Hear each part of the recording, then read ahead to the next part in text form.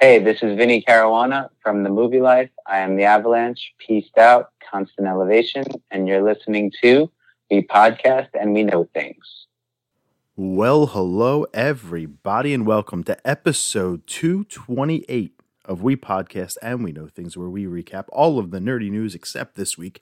My name is Greg Hall, and alongside of me is, well, not this week. Sam Matoro is off this week, so it'll just be me today, and a little bit different of an episode. So instead of recapping the nerdy news, and it was a slow news week, so I don't really think that there's like too much to recap. Anyway, I think I'm going to get into my favorite story of the week kind of a little bit later on in the show, but I wanted to do something a little bit different. We're not here live on Zencastr. I'm just going right into my software and everything's good to go. We won't have picks of the week because I'm about to have 20 of them. We won't have trivia. I'm going to give some overall impressions of WandaVision tonight here on episode 228, but I'm also, like I said, going to do something a little different. I'm going to recommend you 10 shows you need to watch and 10 indie video games you need to play. They'll be separated by a news story, the shows and the games. And it's kind of like my transition point because it's a game based on a show, so it kind of works. Also, it's not scripted or anything like that, and I did not put these shows in any order. So it's not like the first show. Well, actually, the way I have it is the first two shows on my list are the two shows I would recommend the most, and the first game on my list is a game I would recommend arguably the most. So there's a little bit of method to the madness tonight, but like I said, Sam is off. It's just me here, Greg, just chilling. It's a Thursday night, and I'm drinking, before I get started, I'm drinking Nesquik. You hear it, not a sponsor. Banana strawberry milk, low fat. And I just can't wrap my head around why it's called banana strawberry.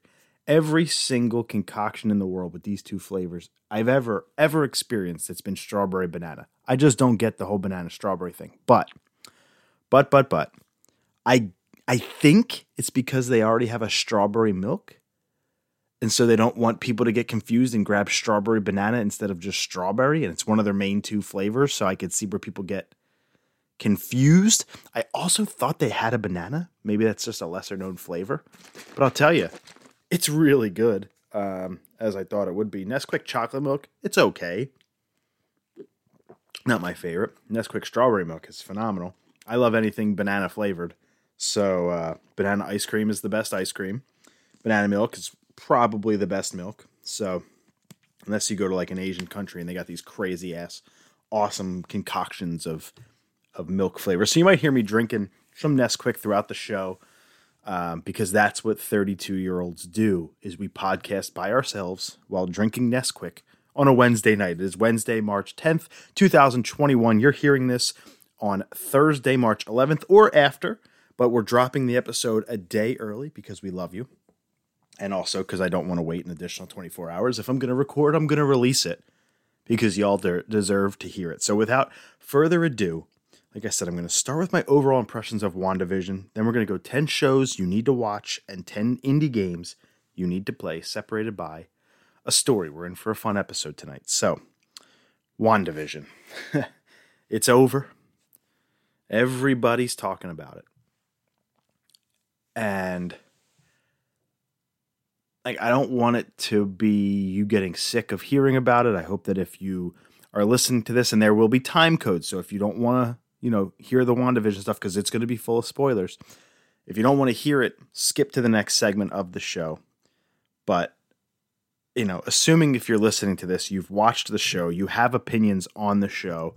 Next week will be our big primer. It's the final week before the Falcon and Winter Soldier. So Sam will no doubt give his thoughts on WandaVision overall. I have an idea of where he's at on that show. I think we feel a little differently, but I'll let him say it. For me, I loved it. Even that finale was something that I am totally down with. I don't have a problem with it. I think there's some little stuff that doesn't make sense or that they missed out on, but I think a little bit of that is COVID.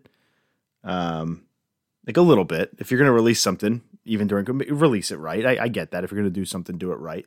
So I understand that philosophy, but there's another part of it too of, did it outdo itself in the first 3 or 4 episodes that it almost had no choice but to let down, or did it go down a stray path?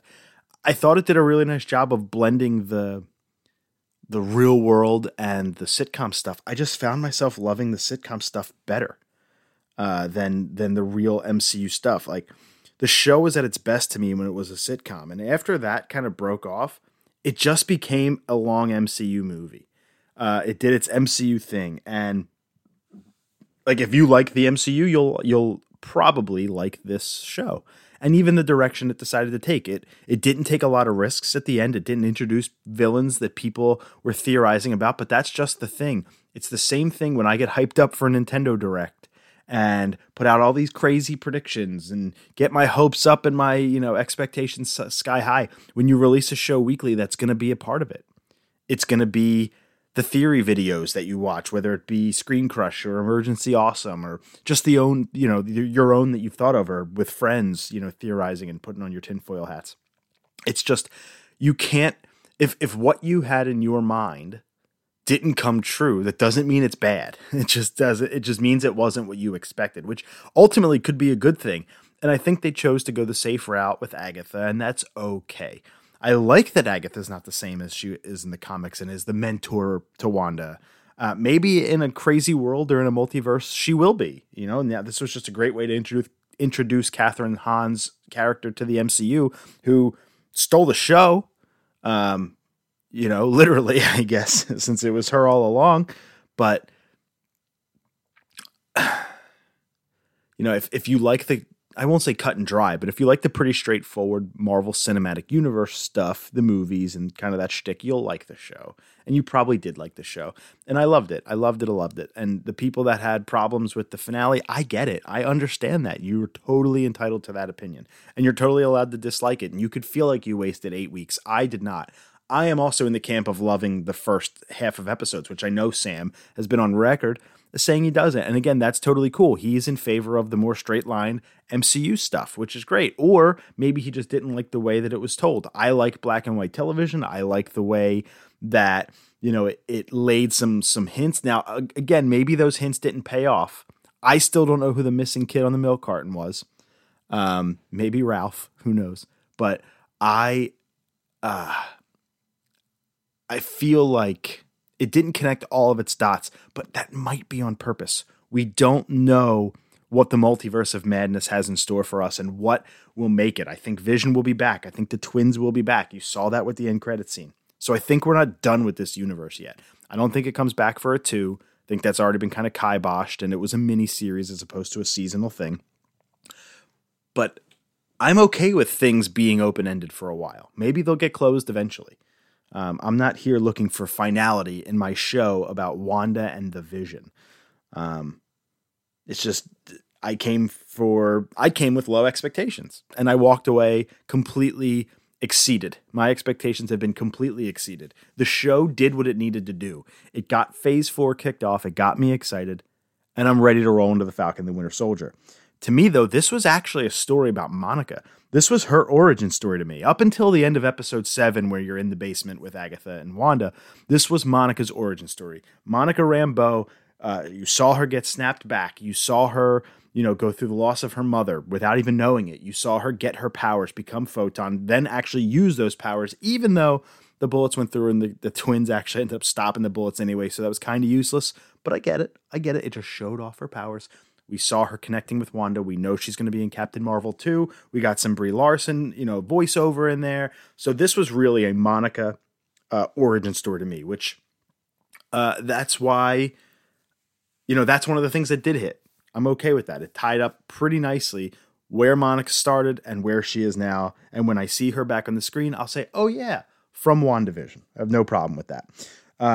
Vision, though, the other titular character of this show, I think might be my biggest letdown of the show. Other than Wanda just kind of walking through town after everything happened and she didn't say a word to all these people and didn't say, sorry for taking you over. I was a little bit of a dick. I definitely would have liked her to show a little empathy there, but I think Vision was the one piece for me that didn't stick. And again, I'm okay with it. Listen, he went on a quest to kind of figure out what Wanda was doing, right? He's going around, he's sleuthing, he's he's with Agatha and he's turning her back and into what he thought was her normal self and getting all this info and going in the ice cream truck and with Kat Dennings' character, and they're just kind of talking through everything. He learns a lot about it, what happened to him. And then he just kind of forgets about it and goes and fights. And I get it, family first. I understand that, right? But my big problem is now Vision is no longer dead. When he passed his, I guess, or at least unlocked the memories to the White Vision, who became, ipso facto, became like the new Vision. That means, and he flies off into God knows where. I think that brings Vision back into the MCU, which is just such a disappointment. Why can't, and I get it, in comics all the time, characters die, they come back to life, they die, they come back to life. There are alternate versions of this character. They exist in different timelines. I understand that. The MCU is also something different from the comics, and the MCU is also, at this moment, just one timeline.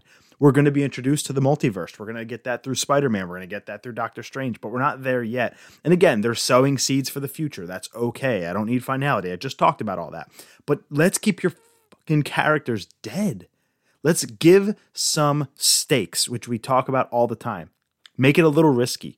You had an opportunity, I think it was in Civil War with War Machine. Maybe it was Infinity War. I think it was Civil War. I can't remember. Where War Machine gets shot out of the sky. No, he's fine. He's just limping. He's got some crutches or wheelchair or whatever it was, but he didn't die. Anybody else is dead from that. You have, who was it? Gamora. She's supposed to be dead from the Soul Stone in Infinity War.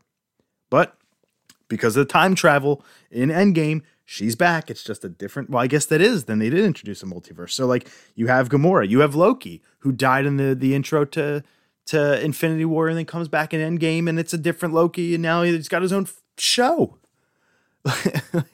Vision is dead and Vision got his own show. We then got teased that it was a dead Vision. I would have loved for that storyline to stick and for Wanda to just go through with this dead Vision who she reincarnated. I didn't need the White Vision. I didn't need Sword to rebuild the Vision and then bring him back. I'm just tired of these characters who you feel for. Even when Spider-Man got dusted in Infinity War, you knew they were coming back. You knew they were all coming back.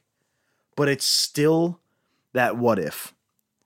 It's still that, mystery. And it's like almost like if I watch somebody on screen get their head ripped off like the Vision, I have no doubt that he's coming back later in the MCU. And I just think it does it a disservice. And I really don't care for that. So from that aspect, if Vision's whole entire storyline just didn't really do it for me.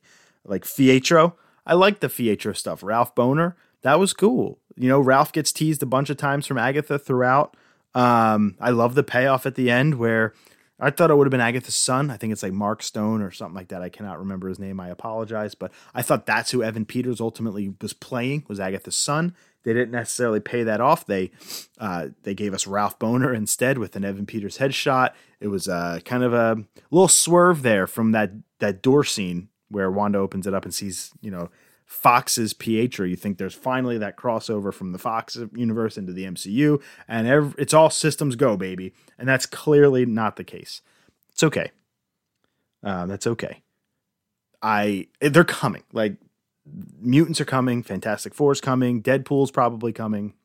Definitely coming. I mean, he's probably coming before the other two. So, or factions. So, I mean, like, it's going to be there. It was just a nice, wet the whistle moment. It broke the internet for a week. Theories running wild. I liked it. And to have it just be Ralph, who kind of got teased as maybe it could be Mephisto. And in episode 2, the devil's in the details. That's not the only place he is. And like those little fun little lines to make you wonder and theorize ultimately didn't give you the payoff you wanted. That's fine. I liked Ralph and I like Evan Peters. So I thought that was cool. On Emergency Awesome, I was watching a video and Charlie said that there were like a ton of proposed deleted scenes and alternate endings and plans they couldn't move forward with, like Benedict Cumberbatch not actually being able to cameo apparently because of like the travel restrictions on COVID. And I remember Sam's outro. If it wasn't last week, it was the week before. His one-liner outro to the episode was, if Doctor Strange isn't in the WandaVision finale, I'll be pissed, or something like that. And I think it was last week's episode, 227. And I think that was their plan, and it just fell apart. And we got a really cool end credit scene that, does set it up that Wanda can now astral project or whatever. Just like Strange, and she can do it while she's awake, and Strange does it while he's sleeping. So she might be even more powerful than Strange. So she might actually get to be the sorcerer. I can't remember whatever he's called, the Supreme Sorcerer Supreme, something like that, some Taco Bell menu item. She might be that in the future. So that's fine. Totally cool there. I'll wait for the Multiverse of Madness before I get to see them both on screen and go in whatever direction they decide. And if it's Kang, or I think it's Kang is the name. I can't remember that either. Then it's fine. I'm cool. I'm waiting to see. I didn't hate the finale again. Like I thought it was acceptable. I think, the Vision stuff wasn't great. The Wanda not apologizing stuff wasn't great. But if it didn't tug a little at your heartstrings, I didn't mind them. I think it was episode 8, the meme, the love line, grief is love persevering. Shoo, I'm a family man with a 2-year-old and another on the way. That stuff hits home for an emo bitch like me.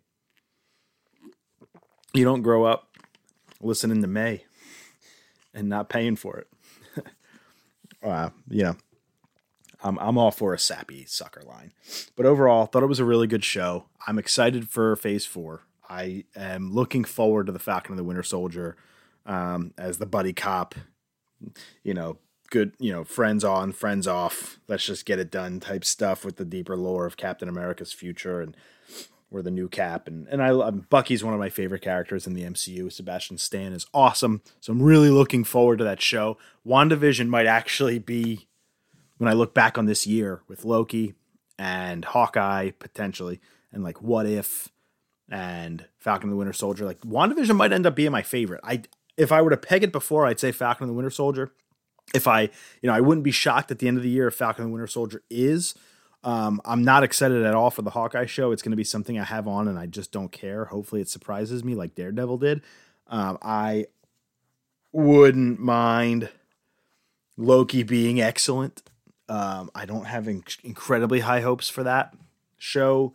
Like personally, I'm not like super duper uber looking forward to it because it's another character that should be dead. And it's just like, are they going to bring back Black Widow?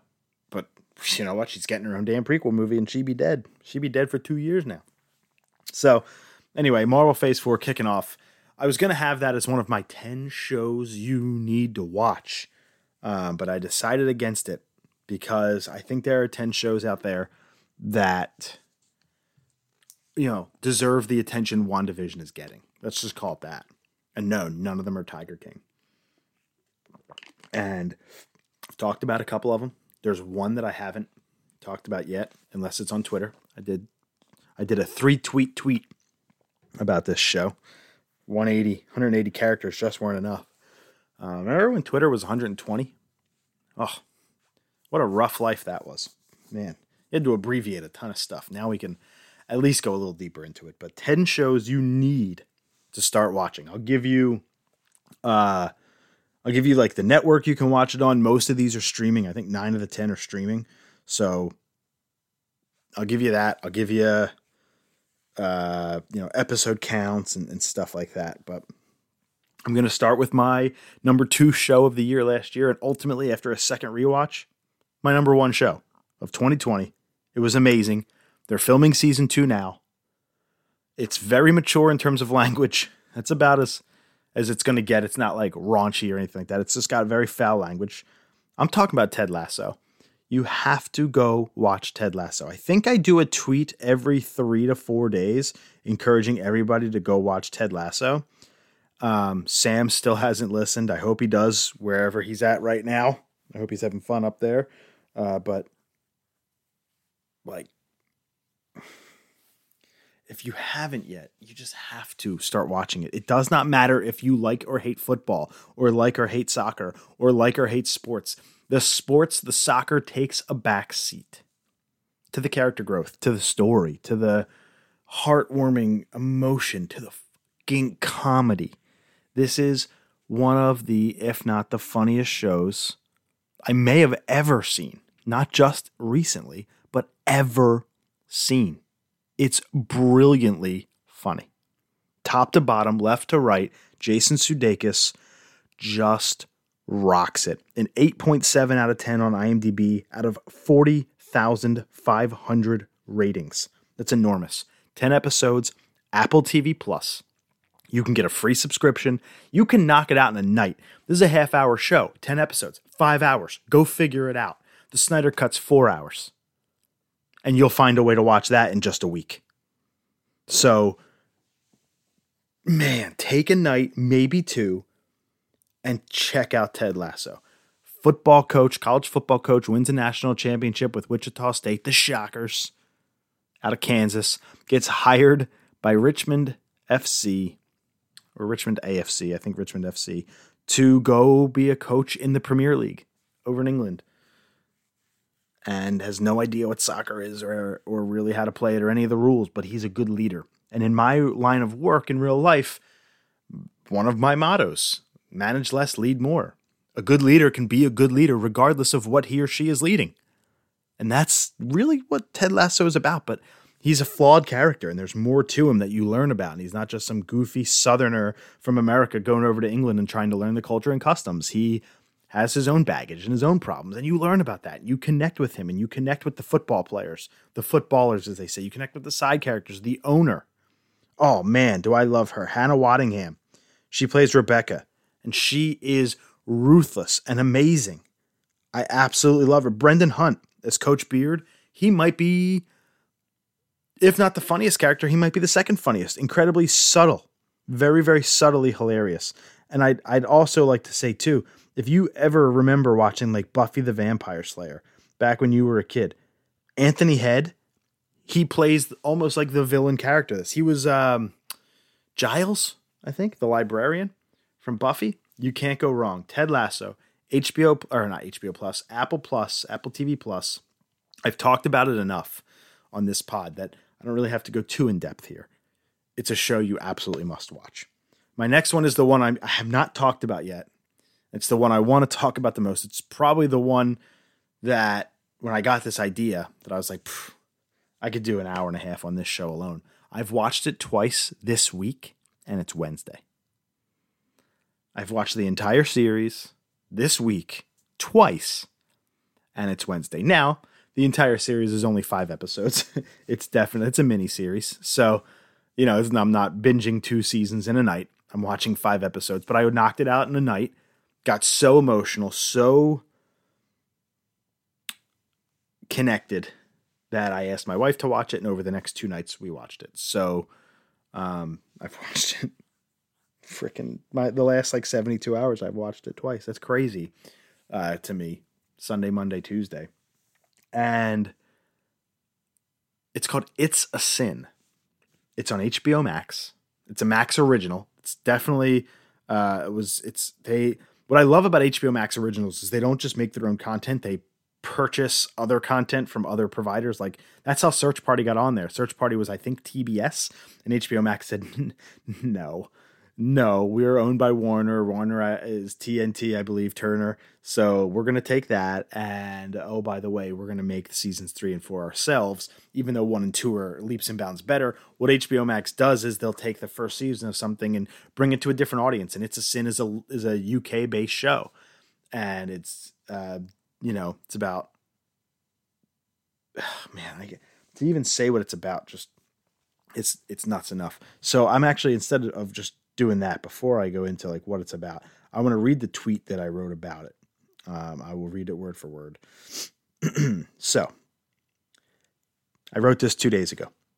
Did you ever consume a piece of content, a film, TV series, game, album that just punched you in the gut, stole your car keys, and held your mind hostage? Something so engrossing it sticks with you just for a long time.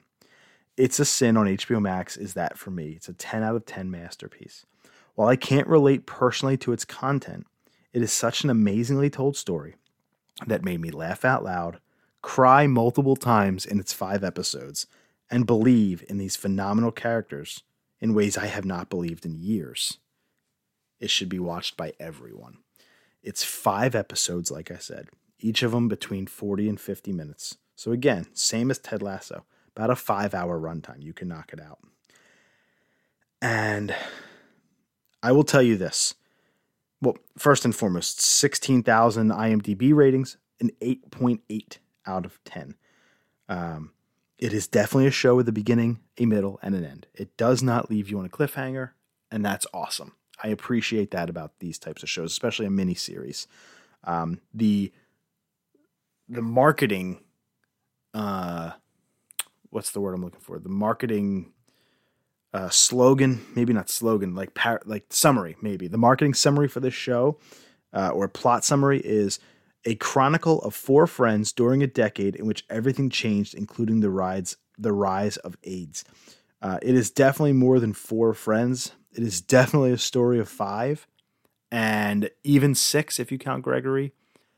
And even more if you count some of the smaller side characters. But it's not 4, it's 5, so I can't even agree with that. But Ollie Alexander plays Richie Tozar, who is what you would presume to be the main character. He's the first character you see on screen. Lydia West, who plays Jill Baxter. I think she is really the main character of this show for reasons I don't want to go into. I'm not going to spoil these shows because that'll be for you to watch. But what I love about this is besides Ollie Alexander, Nathaniel Curtis, who plays Ash, Omari Douglas, who plays Roscoe, Lydia West, I said Jill Baker, my favorite character, Colin Morris Jones, he's played by Caleb Scott Howells. These characters have been in nothing. These actors. It's like their first role. And I absolutely love that. You're putting new stars on the map, especially Caleb Scott Howells, who plays Colin. My favorite character of the show by far.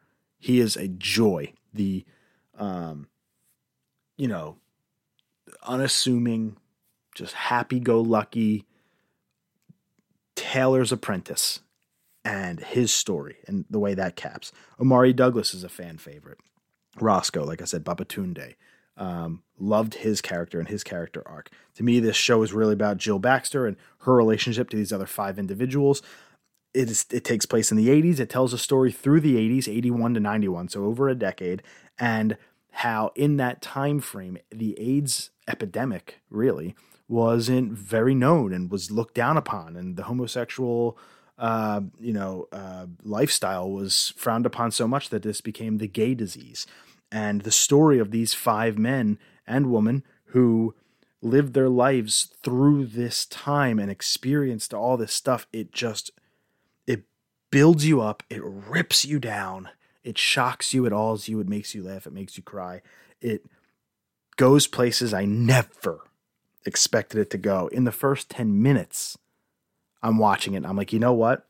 I should probably get off the phone, turn the lights down, and just enjoy this content. And like I said, for me, a heterosexual man, wife, a daughter, child on the way, I don't necessarily relate to the contents of this show or the lifestyles of their characters, but that's not what it's about. It's about the journey that these characters go on and that these people go on and how really it connects to the real life. I wasn't around in the early 80s. I'm an 88 child and I've never been across the pond. So I've never been in England. So I don't know what London was like in the early 80s when AIDS was just so unknown that people that if your roommate contracted it, people were spraying down their stuff and throwing out in the garbage because they didn't know how it spread. It's fascinating. That look into their lives is fascinating. And, without spoiling it, one of the characters says, I had so much fun. And that really makes you think. I think, the casual viewer says, why are they doing this? Why would you risk it? And the way that portrayal comes across of, I just had so much fun.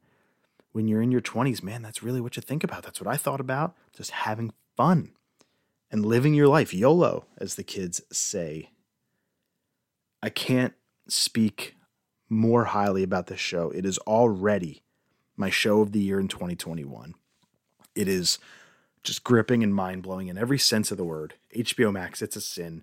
It's trending on the page right now because it's getting some of the audience that it deserves. Thank goodness, and rightfully so.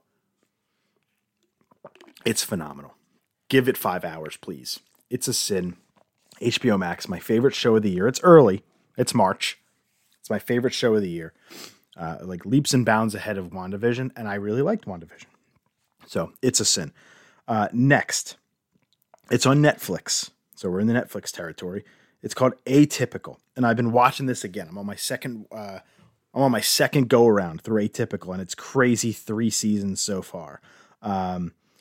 Each season is 8 episodes, so you can. Well, actually, no. Season 1 is 8 episodes. Season 2 is 10. Season 3 is 10, and season 4 is being released in 2021.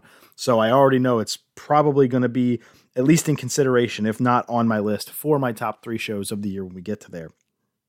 I love this show, and it's like my style of show. A kid who grew up on Degrassi and loves the high school or college teen drama. I'm into it. Don't ask me why. I love the OC. It's just who I am. And I'm not going to apologize. I love this stuff. But this is a little bit of a different take on that. Sam is an 18-year-old with autism. He's on the spectrum. He decides that it's time to find a girlfriend. And it's this journey that sets him out through, getting out from under the family shield of his mom and, who is his ultimate caretaker and kind of forged his own life. And I loved the aspect of his character. And not only that, it's really friggin' funny. Really friggin' funny. What is it? Keir Gilchrist? He plays Sam Gardner. Jennifer Jason Leigh, who is, I believe, she was in Weeds, maybe? Jill Morris, I think. Nancy's sister. She plays his mom, Elsa. Phenomenal.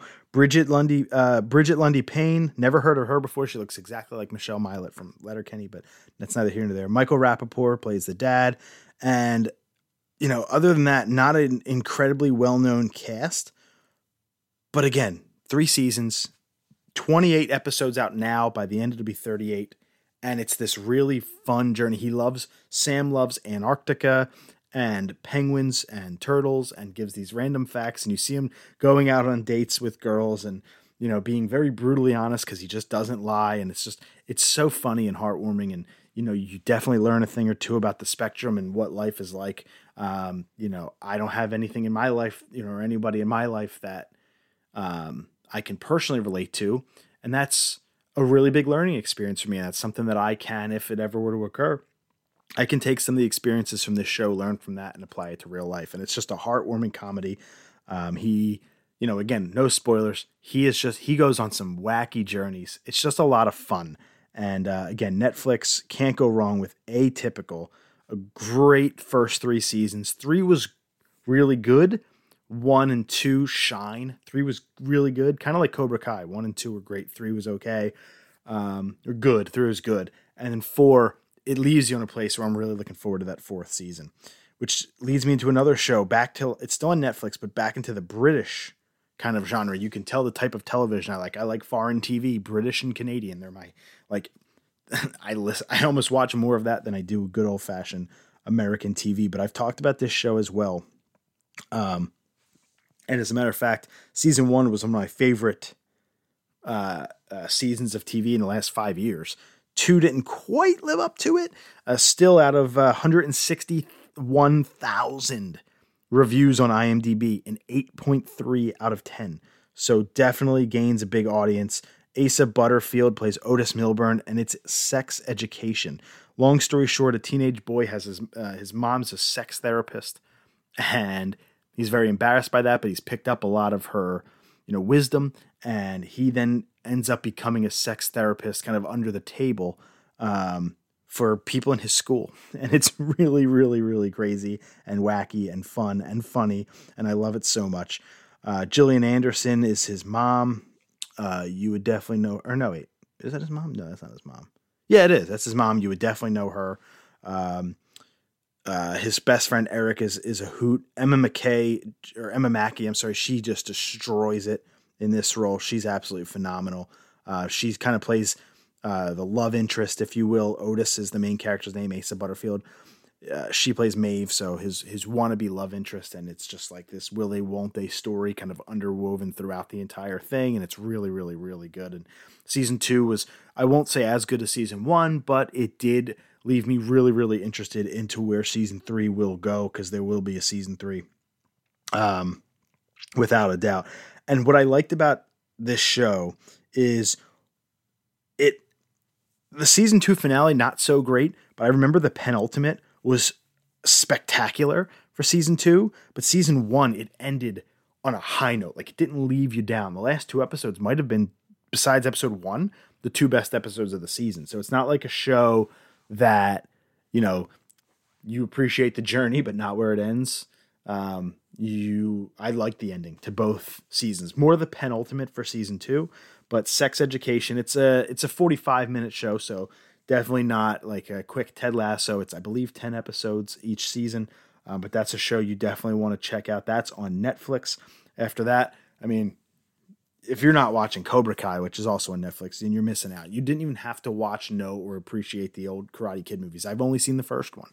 And so when they bring in characters from the second and the third movie, and I haven't seen a character from the next Karate Kid, but I'm hoping Hilary Swank shows up at some point. It doesn't matter, because they'll flash back to it in the show. They'll flash back to the movie anyway, and you'll figure it out really, really quick. So you don't even have to watch, know, or appreciate the old movies. You just got to kind of understand the premise and of the movie, the first movie, and then it kind of just goes from there.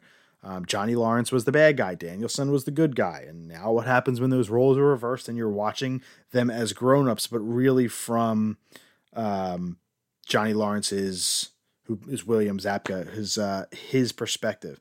Johnny Lawrence, down on his luck, lives in a crappy apartment, decides to reopen the Cobra Kai dojo that he was a part of when he was a kid.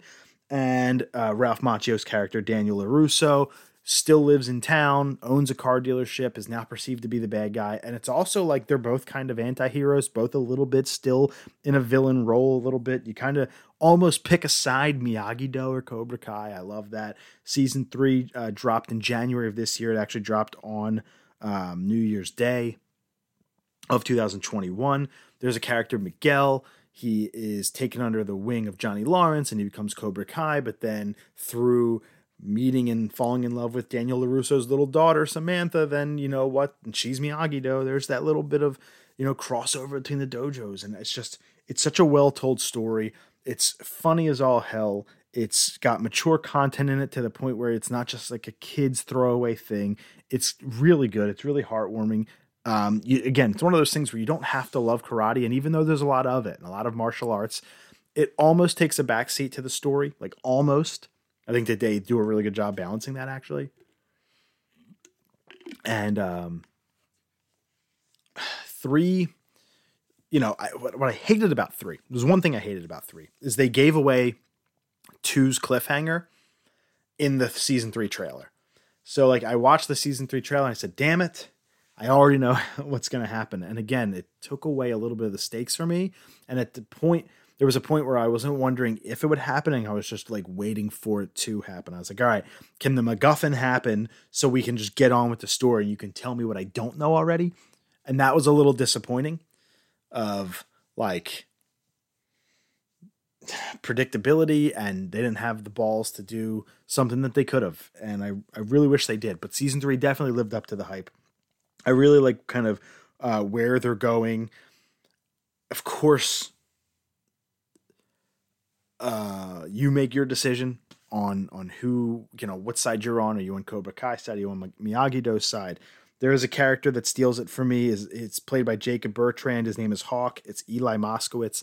I just love him coming from, the geeky kid with the small deformity to this badass who overcomes it and then maybe goes a little too overboard, and just kind of his storyline overall. So really love Cobra Kai. I don't really have to go on about it that much longer because you probably heard about it and you probably watched it. So if you haven't yet, what are you waiting for? Same with the next show, also on Netflix, The Queen's Gambit. It was my show of the year in 2020. Probably, like I said, looking back on it, would have been my number 2. Ted Lasso, upon a rewatch, probably takes that cake a little bit, but this is a miniseries, 7 episodes. You can knock it out in a night or two. 275,000 ratings on IMDb in 8.6. 7 episodes, about 45 to 50 minutes long. Actually, no, it says it right here. The whole series throughout is 6 hours and 35 minutes.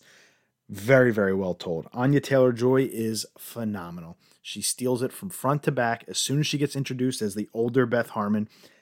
All throughout the rest of the show, she is brilliant. And it put her on the map for me because the Anya Taylor-Joy that I know is from Split, who I didn't really care for, and in The New Mutants, who I definitely didn't care for. I thought her and Charlie Hunnam just did not stick for me in that film. So I was turned off to the Anya Taylor-Joy kind of momentum train she's been riding. But this show got her back exactly where I was hoping it would take her. She was brilliant. She is an orphan, and at 9, she discovers chess, and she masters the game. She wants to be the Grand Master in the United States. She travels the world to play chess. But, as they say in the tagline, stardom comes at a price. I won't go into detail about her demons and the things she battles and, trying to overcome living in an orphanage and all this stuff that she does, the younger version, pretty damn well. And again, they pack a lot into 7 episodes.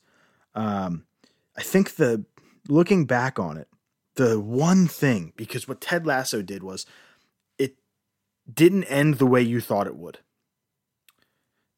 It leaves room for a season 2, but it didn't end the way you thought it would. The Queen's Gambit kind of did. They kind of played it safe a little bit. And I just wanted to not know how it would end. Like, you almost saw it coming. You almost said in episode 5, okay, I see where this is going. It's going to happen. I hope it doesn't happen. And then it happens. And while it's wonderful, and again, it was good enough for it to earn my show of the year, man, I feel like just a little bit more oomph might have gotten it across the finish line on a rewatch and stayed at that top spot and not fallen down to 2 behind Ted Lasso. It is brilliantly told. It is not necessarily the funniest show out there, but it is that different style of show. If you're in the mood for the drama, if you're in the mood for to me, almost like a thriller. Like this was, I have no interest in chess because I'm just not smart enough to play it. And I'm just not good enough to think 5 moves ahead. I have to do that enough in my day job. I'm good. I like to just sit there and play Nintendo Switch. So I thought that was gripping, and playing chess has never been as fun and has never been as, like, I guess, pulse pounding. I think the problem is it's very one note, and it like almost plays out its welcome by the end, because when I'm using the word MacGuffin, when it happens, you've been waiting so long for it to happen and you have a feeling of the way it's going to go, that when it goes that way, you just breathe the sigh of like, okay, we got there, as opposed to what is this show going to do next, which is the way I thought for the first 5 seasons of Game of Thrones, which is the way I thought for Breaking Bad, which is why that is still the greatest piece of television I've ever watched. It was like that way when something happens in season 6 of Dexter, where they had an opportunity to take it one way and they took it the other. And if the Queen's Gambit stayed around for another episode or 2, I don't think it would have the same staying power. And if I think it wasn't a miniseries and there was a very much 40, 50, 60-year-old Beth Harmon and how she, goes on to do X, Y, and Z in the chess world, I don't think that would have stuck. I think that there was a place for this to end, and I appreciate that they ended it. Like, there's definitely an ending.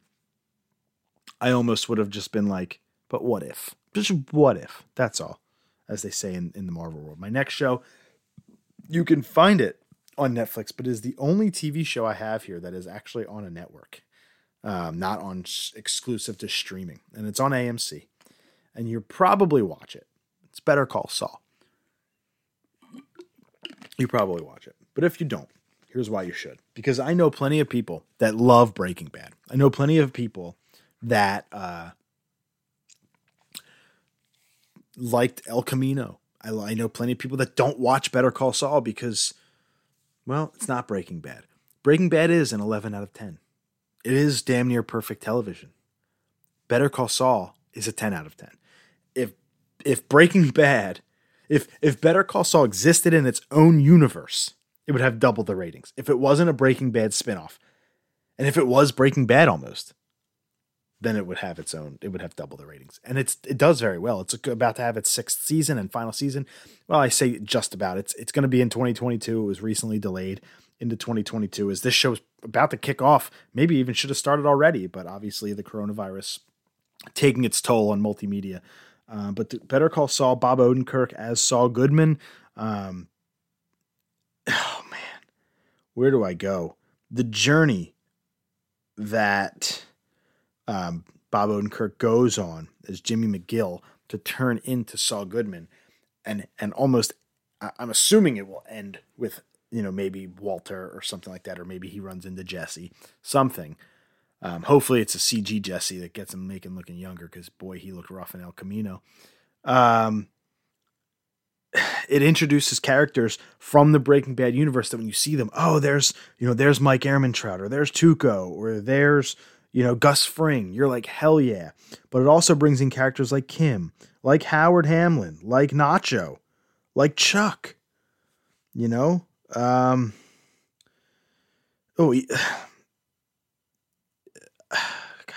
Victor. I think Victor might have been in Breaking Bad. I can't remember, actually. Lalo. I think Lalo was mentioned once in Breaking Bad, or maybe Nacho was mentioned once in Breaking Bad when when Saul was out in the desert, when Jesse and Walt had guns to his head. But other than that, like, these characters are new to this show, and it explores this world of New Mexico before Walter White was Walter White. And boy, howdy, does it do so almost flawlessly. I think some people's gripe with it that it was a little slow, but I actually like slow paced storytelling with a big payoff. Not like The Walking Dead. That's boring, and it's a bunch of filler to get us to the end, to where they cliffhang you. That's not what this show does. Better Call Saul doesn't have to end on a cliffhanger every time, but it's almost like, because it's a prequel, and if you watched Breaking Bad, A, how Saul is introduced, but B, how his character's arc ends in that show, you almost just want to know.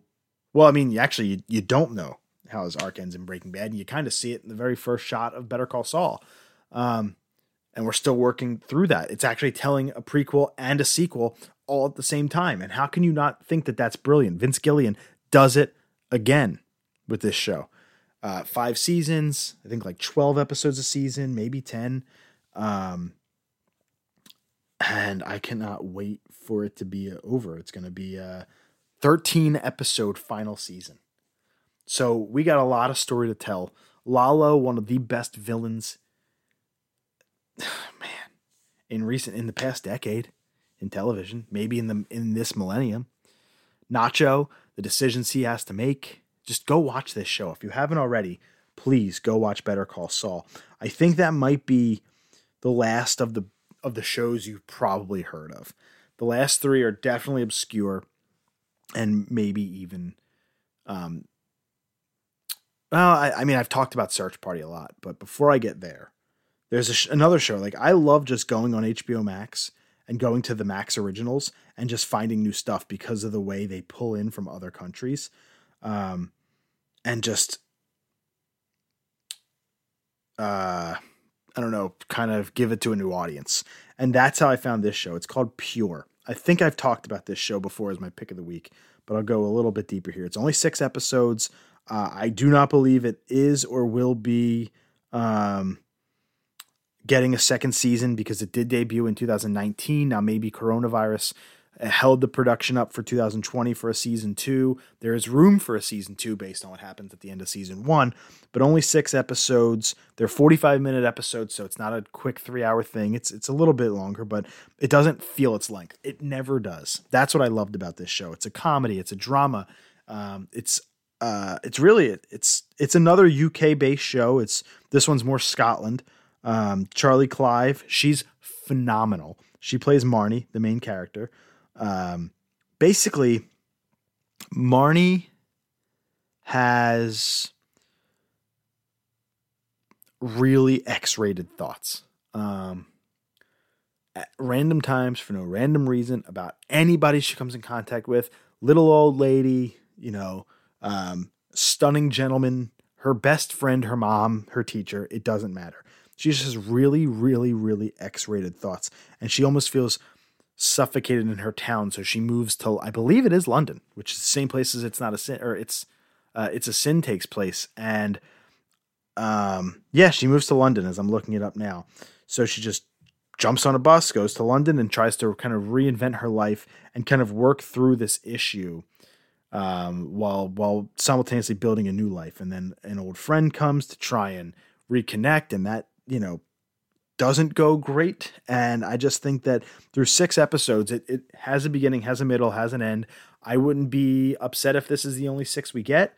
I also wouldn't be shocked if, because HBO Max picked it up, I don't think they're just going to sit on 6. They probably picked it up with an intention of another 6.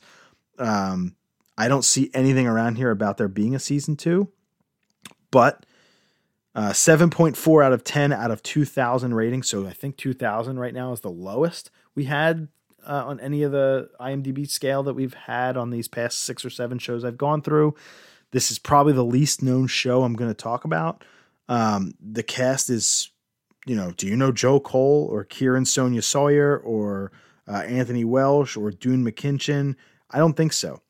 Tori Allen Martin? No, but you will, and you'll damn much appreciate it. Really, really funny show. Love it. Called Pure on HBO Max. That is definitely a recommendation of mine. Another one, I talked about it a minute ago. I talked about it on the show before. Season 4 debuted this year. It's called Search Party. It is also on HBO Max. It was on TBS, and it shined on TBS. It's okay on HBO Max. Season 3 and 4 are good. They're not great. Season 4 is actually pretty disappointing, to be fair. It's still funny, and it still flipped the script on what this show could be. But Aaliyah, what is it, Shawkat? If you've seen Cedar Rapids, she was in that. You've definitely seen her before. She was in Arrested Development, and what is it? I think she's in Big Mouth as one of the characters, one of the voices in Big Mouth. I don't know if she has a huge role in that, but you've definitely seen her before. If nothing else, you've heard about her. She was in the show with Paul Rudd on Netflix, Living with Yourself. She was only in that for a couple episodes, but you've seen her before. This is her first big main part. 7 out of 7, 7.7 out of 10, 6,500 ratings on IMDb. And I think that 7 out of 7 is basically the last 2 seasons, because the first season I thought was excellent. Second season, good. Very good. That's probably actually the more critically acclaimed season, to be honest, was season 2. But season 1 for me, it's like this really cult classic show. It's got a huge following.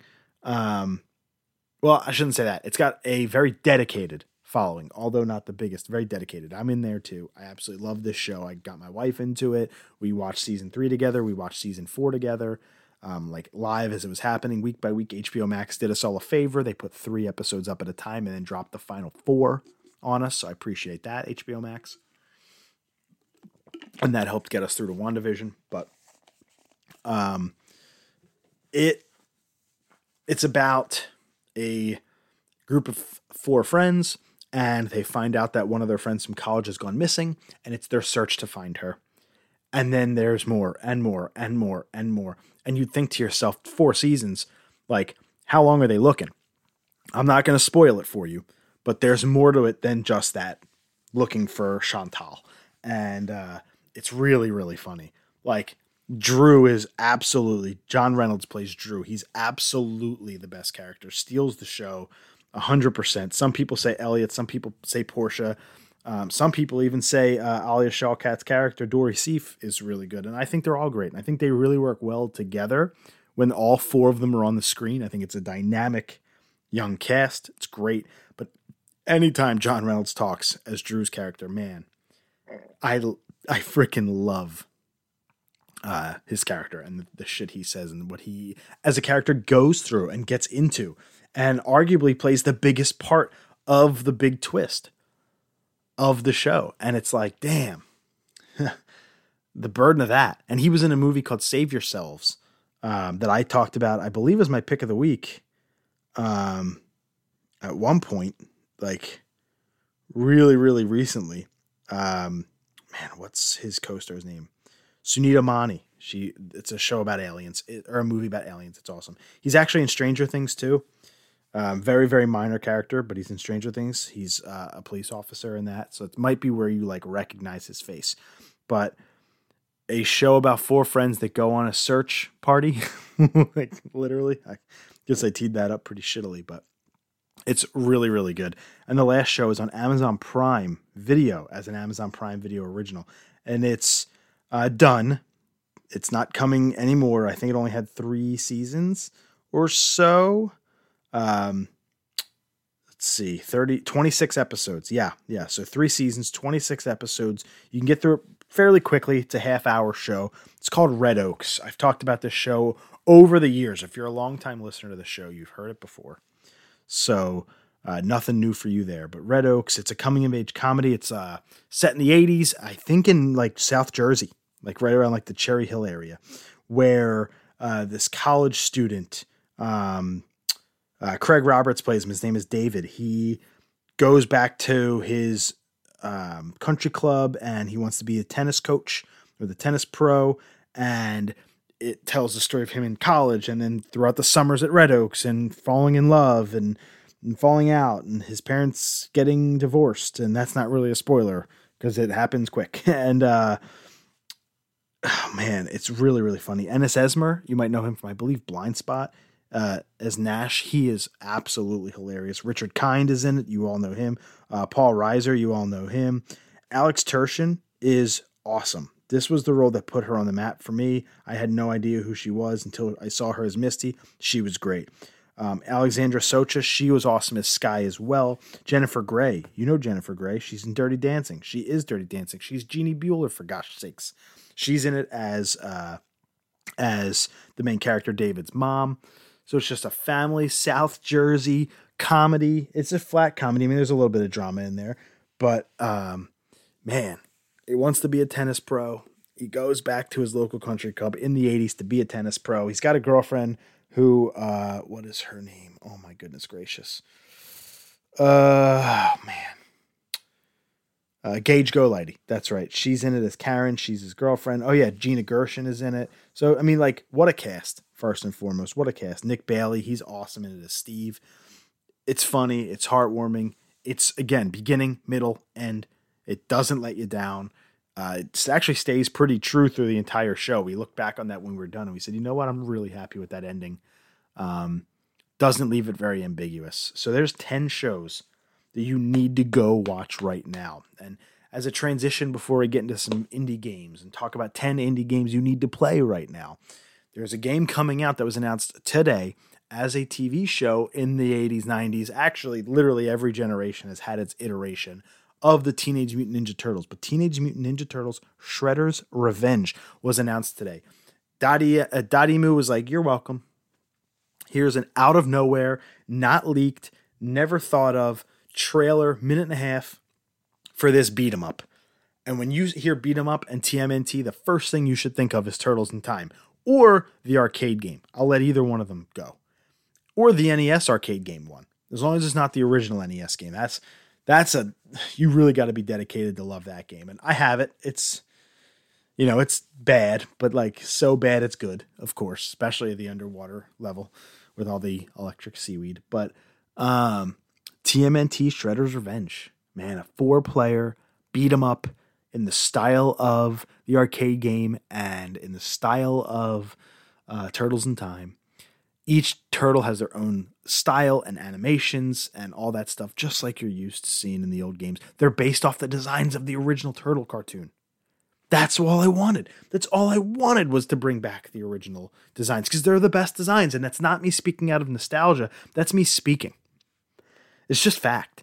It's the best. The turtle designs where they didn't have eyeballs and they were just white spaces is horrible. The turtles now are pretty bad. There was a piece of turtle history where they didn't have bandanas, or headbands. They had like actual bandanas that covered the tops of their heads too, instead of just around their eyes. Like real bad stuff. Real bad stuff. The CG turtles never connected with me. You get the old animated turtles from the 80s and early 90s. That's where I'm at. Let's go. It'll be based off of that. On our Instagram right now, @WePodcast and We Know Things, I have 7, count them, 7 screenshots that they released of this game in the press kit. So we believe it's coming to Switch, PS4, which would be backwards compatibility on PS5, Xbox S and X, and obviously One. I would imagine the Steam and maybe even Epic Game Store PC crowd will be there. And I don't know if I said it already, but definitely the Nintendo Switch, and that'll obviously be my place to play. That is the indie machine for me, is the Nintendo Switch. As I get into 10 indie games you need to play. But this game, the trailer's on our Facebook. Sorry, I keep burping. It's the banana strawberry milk. This trailer's on our Facebook. So at We Podcast and We Know Things on Facebook, you can watch it. It's a minute and a half long. I put it out on Twitter that I can't wait for this game. And somebody had said, maybe they didn't hear about this and they didn't see my earlier tweets about it, but I said, I cannot wait to play this new Turtles game. And the reply was, wait, what? What Turtles game? And I just said, do you have an Instagram? He said, yeah. And then he followed us over on Instagram and he checked it out and he liked, obviously, the story we posted about it because it looks so true to form. Bebop, Rocksteady, you're throwing foot soldiers into the camera just like you did in the old games. It's got everything. The animation looks crisp and clean. To play it in high definition is going to be wild. It's going to be wild. I can't wait, even though I have no friends to play it in co-op with. I'd imagine there's online play. Can't do that with Turtles in Time. Can't do that with the arcade game. But play a little online co-op with your buddies. You know, Sam doesn't have a Switch, so there goes that idea. Oh boy, howdy. This game, there's no other information. There's no release date, no even release window. But it's, again, I said it earlier, .emu. It's going to be published by .emu. If you're wondering who they are. Yeah, they did a game that inspired my gaming list. A little game called Streets of Rage 4. That was a absolute smash hit of 2020 for me. One of the best indie games of the year. Absolutely phenomenal. Loved every second of it. So good. I beat it 11 times. I beat Streets of Rage 4 11 times. I wanted to unlock every character. So that just tells you about how much I love that game. It's only 2 to 3 hour game, and I just beat the shit out of it a bunch. But I digress. To be able to go back, and I'll gladly pay $25, $30 for this title. This is exactly what I wanted, an old school retro beat 'em up. They even sung the old cartoon theme song. Heroes and a half shell, turtle power. They're the world's most fearsome fighting team. Oh man, like if that doesn't bring it all back, if you're around my age, you know, that 32-year-old prime goodness, I that's the best. That's what I grew up with, at least. So cannot wait for that game. Cannot wait to share more information about that game eventually, whenever that may be.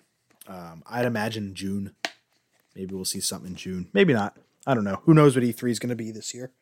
And Keighley seemed to be surprised by the announcement, so I don't think Summer Game Fest will have anything. But just like 10 games or 10 TV shows you need to watch, let's do 10 indie games you need to play. And this will be a lot shorter than the TV shows because I don't want to give anything away. And these are all indie games. I mean, you could beat all of these games, all 10 of these, you can beat before you beat The Last of Us Part 2. And I mean all 10 of them combined. If you just played them back to back to back, you can beat them all before you could beat The Last of Us Part 2. First game on my list, I've talked about it a bunch. It was my pick of the week. If not last week, then the week before that. Habroxia 2. Available on PlayStation, available on Nintendo Switch, available on Xbox, and I believe PC. It was so good that when I got done beating it, 100% everything, boss rush, I can't remember, I think it's called Rush something.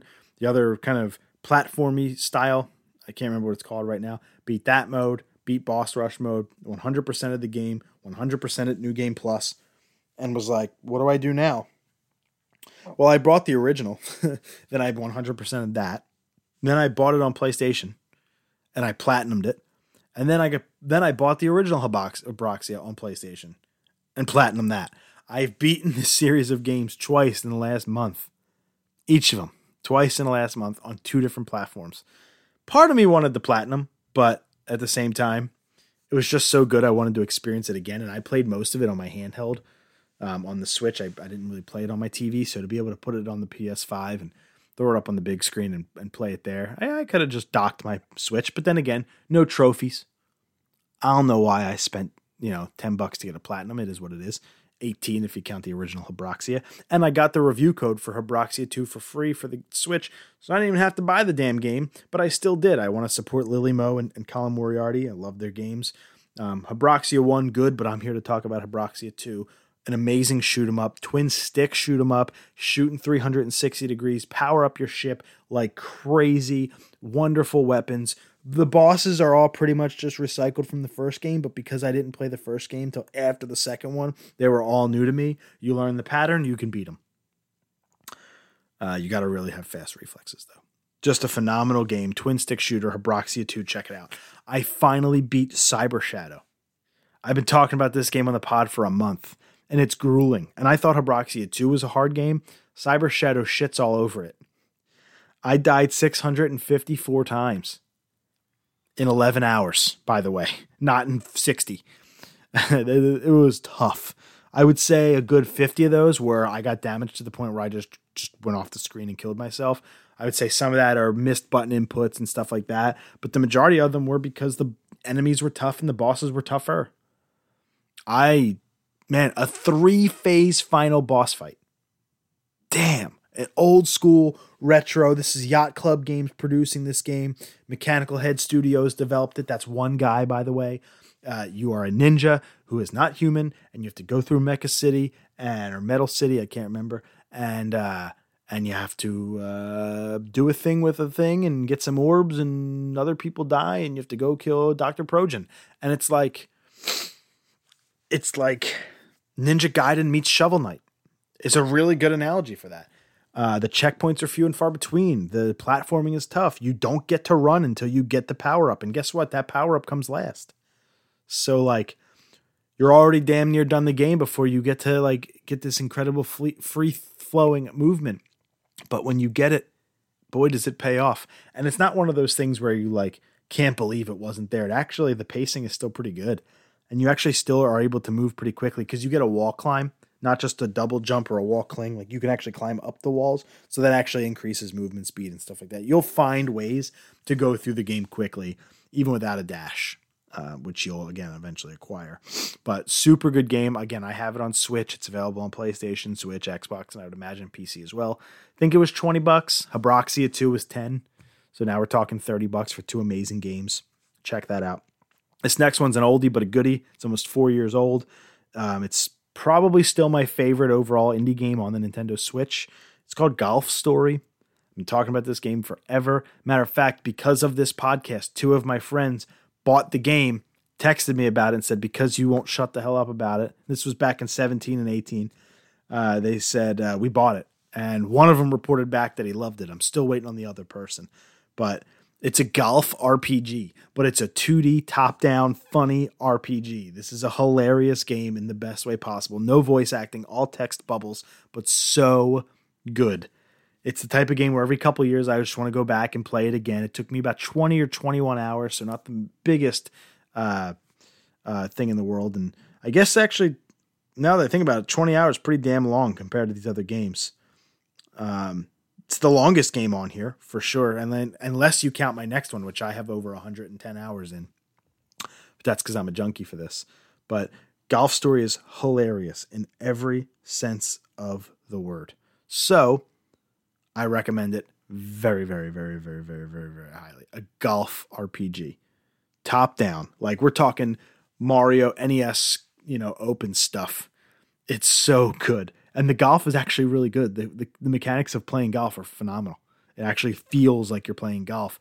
And to just be able to go play around is fine and it's fun. And I can't wait for Mario Golf to go do that. And I have everyone's golf and it's great. The story it tells is phenomenal. It's so funny. It's only 10 or $15. Go get it on Switch. Called Golf Story. Next game, my number 3 from last year, Skater XL. Over 100 hours into it. I prefer it to Tony Hawk Pro Skater. It is a different type of skateboarding. If you're regular footed, your left analog stick controls your left foot, your right analog stick controls your right foot, and you skate. It feels like I'm out at a skate session with the homies. Back before I was 230 pounds, back when I could skate at an incredibly high level. God, I miss those days, the old sponsored days. But I digress. I get off my high horse. Where's Sam to knock me down when you need him? I love this game. It looks great. Graphics are great. It's a little glitchy every now and again, a little weird because like the physics. It's a very physics-based game. But like real skate spots from real places, downtown LA, the LA courthouse. Easy Day Studios did a great job building their school level, which is arguably the best skateboarding level in the history of skateboarding levels. Maybe downtown LA is even better, but they added mods to an indie game, a $40 indie game. They added mods. So now users are creating levels and uploading them, and Easy Day is taking them and putting them in this game. Already 4 or 5 new DLC levels added for free. Phew. Customary gear. People are creating skate brands just for this game, putting it on there, and then recruiting a team.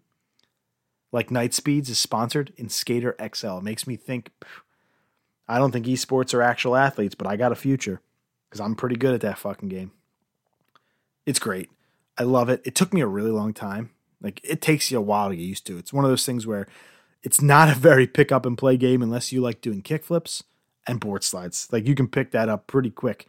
But the hardest damn grind to do in the game's a 50-50 because of the physics. It's crazy. But I could do a kickflip back tail easier than I can do a back 50. And it's like, a little bit's weird on the kinks. I think the kinked handrails still have some stuff to work out, and some of the you roll off the curb and it completely messes with your momentum, and sometimes it's tough to ollie twice consecutively, and so it definitely has its flaws. I won't say it's a perfect game by any stretch of the imagination, but it's my favorite skateboarding game of all time. Right past Tony Hawk 2. Tony Hawk 2 is my favorite Tony Hawk game. But it wipes the floor with the remaster. It's just calling it what it is, man. If you have any interest in skateboarding and you want to feel like you're out skating with your friends, Skater XL is the way to go. The next game is called Venture Kid. I got this game for $1 on sale on Nintendo Switch. It's probably, I think, on sale now for like $3. Even if you don't like it, it's worth picking it up. It's basically, think of it this way. It's like Mega Man. 8 levels. Pick your level. Every level has a secret. If you get the secret in the level, it ultimately affects the ending of the game, which I loved. That was actually a really nice twist. When you beat a boss, you get a power-up. When you use the power-up, each power-up has almost like a meter or a bar, and you can only use that power-up so much. You have to replenish it with things you find through the level, and the little dots you pick up throughout the level when you kill an enemy is your currency to pick things up. Very, very, very Mega Man-ish. But for it's like a $3 cheap version of Mega Man that I have just as much fun, if not more, playing than Mega Man. If you look at my 2020 Nintendo Switch year in review, it was my number 3 most played game. And I think it was that, and then Sword and Shield, and then Super Mega Baseball 3. It's really funny how my Nintendo Switch got so much life out of it in 2020 with the weirdest shit. And like this $3 game. So the reason I put so much time into it, I put like 65 hours into it, and I beat it in an hour the first time. I replayed it probably 50 times. It's because I wanted to pick up the speed run, and I picked that, and I was speed running it casually, like off stream. I don't stream anymore. So I was speed running it casually, and I was timing myself playing it through, and I was going up against the world record, and I was like 15 seconds off world record. Something crazy. I would have been number 2 on the leaderboards for the game. Obviously it doesn't have a huge following, but for like $1 on Switch, that's how I found it. So I imagine other people did too. And I imagine it's picked up some steam from that, pardon the pun.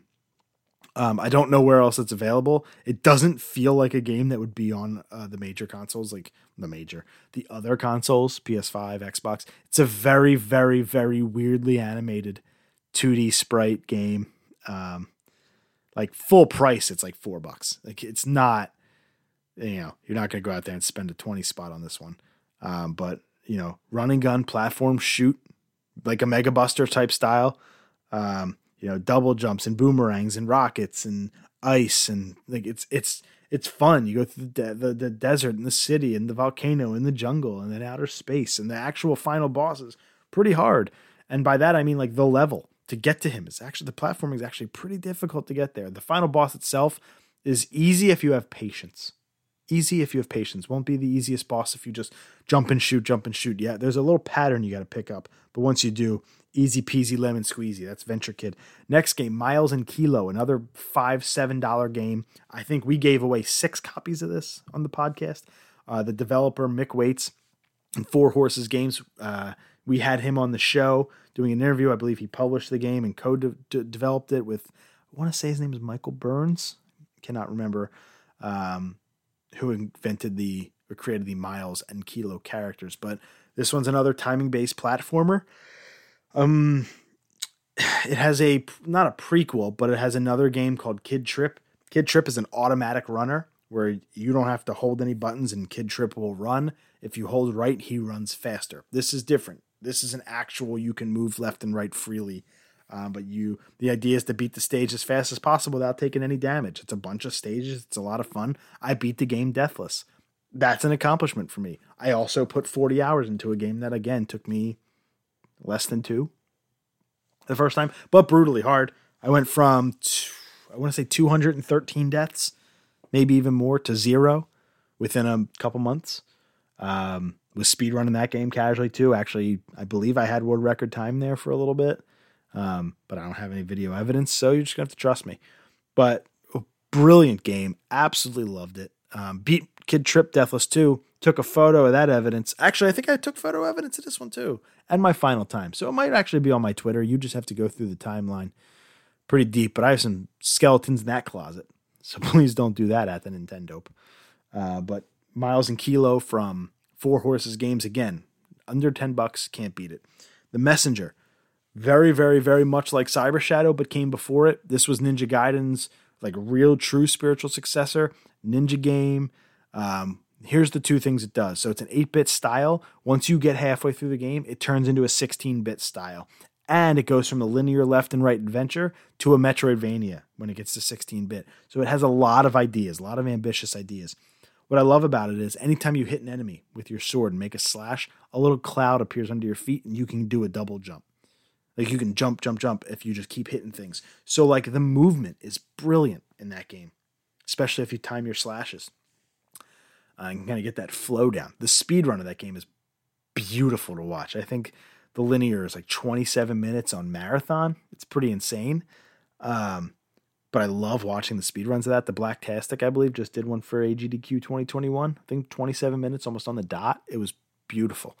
The most popular category is the linear section. It actually kind of loses itself a little bit when it goes to 16-bit and becomes the Metroidvania. There's so many Metroidvanias out there that this game was doing something special enough when it was a 2D linear platformer, great soundtrack, that it could have just been that, and I would have been happy. Hell, I think where it turns into 16-bit, if the game just ended there and wasn't even any longer, I'd say it'd have been worth it. That's as far as I got. I got into like the third section of the 16-bit, and I turned that car around. I didn't have any interest in finishing, but it's really, really good. Streets of Rage 4, again, classic beat 'em up. It gets as close to Streets of Rage 2 as you could possibly get. As a matter of fact, it's got Axel, it's got Blaze. Yeah, it's a long time in the future. They definitely look a little bit more disheveled, but it's super duper good. Tight, beautiful art style, looks just gorgeous in high definition. There are some old characters in the game as well. Won't give away who they are and when they come about, and if they're good or evil, but if you're familiar with 2, you'll know it. You can unlock every character from 1, 2, and 3 in their original 8-bit or 16-bit style, and also like alternate forms of those characters from Streets of Rage 1, 2, and if they were in 3, even 3. So like it's the ultimate package for a beat 'em up fan. It's the ultimate package for a Streets of Rage fan. And I think it was $25. I think you can probably find it on sale now for like 17 or 18. But it's absolutely brilliant. Gunman Clive, the HD collection. I think I got this game for $3 on the Switch. It's Gunman Clive 1 and Gunman Clive 2 in HD. Run and gun platformer, very, again, movement based. I think the speed run's 12 minutes. I think I beat it in 14. Something like that, 14 and a half minutes. It's only a couple minutes off world record pace. It's a beautiful speedrun game. It's very, very not well known. Gunman Clive has a little bit of a cult following, but I wouldn't say it's like uberly popular, but it's really solid. Gunman Clive, you can play as a duck and like go kill people as a duck. It's pretty rad. You go left to right and you get to the end of the level, kind of like a Mega Man style game. You're shooting, but he's actually a cowboy with a gun, so it makes sense. You don't have like a Mega Buster, or in Venture Kid's case, you're just shooting out of your hand. It makes a lot of sense. You're trying to save the girl. The bosses are fun. The power-ups are really fun. The spread shot, the bomb, like super good. I think there's a homing one too. Gunman Clive 2 plays a little bit too much with like weird diversions and gravity and shit like that. I didn't love Gunman Clive 2. Beat it a couple times, but Clive 1 is where I really thrive and go back to every now and again and just run through it in 15 minutes. You kind of like, once you get through the first stage, like, oh yeah, I remember everything about this game again. And you go through and you beat it, and it's just a ton of fun. And the last game is Twin Breaker, a Sacred Symbols adventure.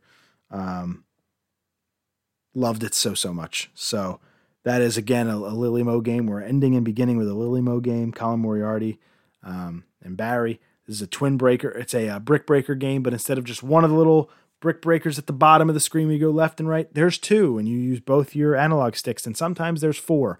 And sometimes you go left and right, and sometimes you go up and down, and sometimes you do both. And there's bosses, and there's incredible power-ups, and there's a great soundtrack, and there's a story. Can you name another brick breaker with a story? Because I sure as hell can't. I mean, like an in-depth story. Colin Moriarty wrote the story. Incredible game. I think it's like $10. Again, we got the review code on Switch, so I don't know the price. Thank you to East Asia Soft for that. But 10 indie games you need to go play. And these are maybe not for everybody. But like I kind of tried to switch up the styles a little bit. You have some beat 'em ups, you have some platformers, you have some brick breakers, some twin sticks, some shmups, all in there. So really a game for anybody, and a skateboarding sim even thrown in there. Really fits anybody's style. But there's 10 shows you need to watch, 10 indie games you need to play, my thoughts on WandaVision, and a little bit on Teenage Mutant Ninja Turtles Shredder's Revenge. Appreciate you listening, everybody. That's going to do it. It's like the longest Nintendope ever, even though it's not a Nintendope episode. This was episode 228. Sam will be back next week for 229. I'm sure we'll get his thoughts on WandaVision and a recap of all the nerdy news. We will see you next week for episode 229.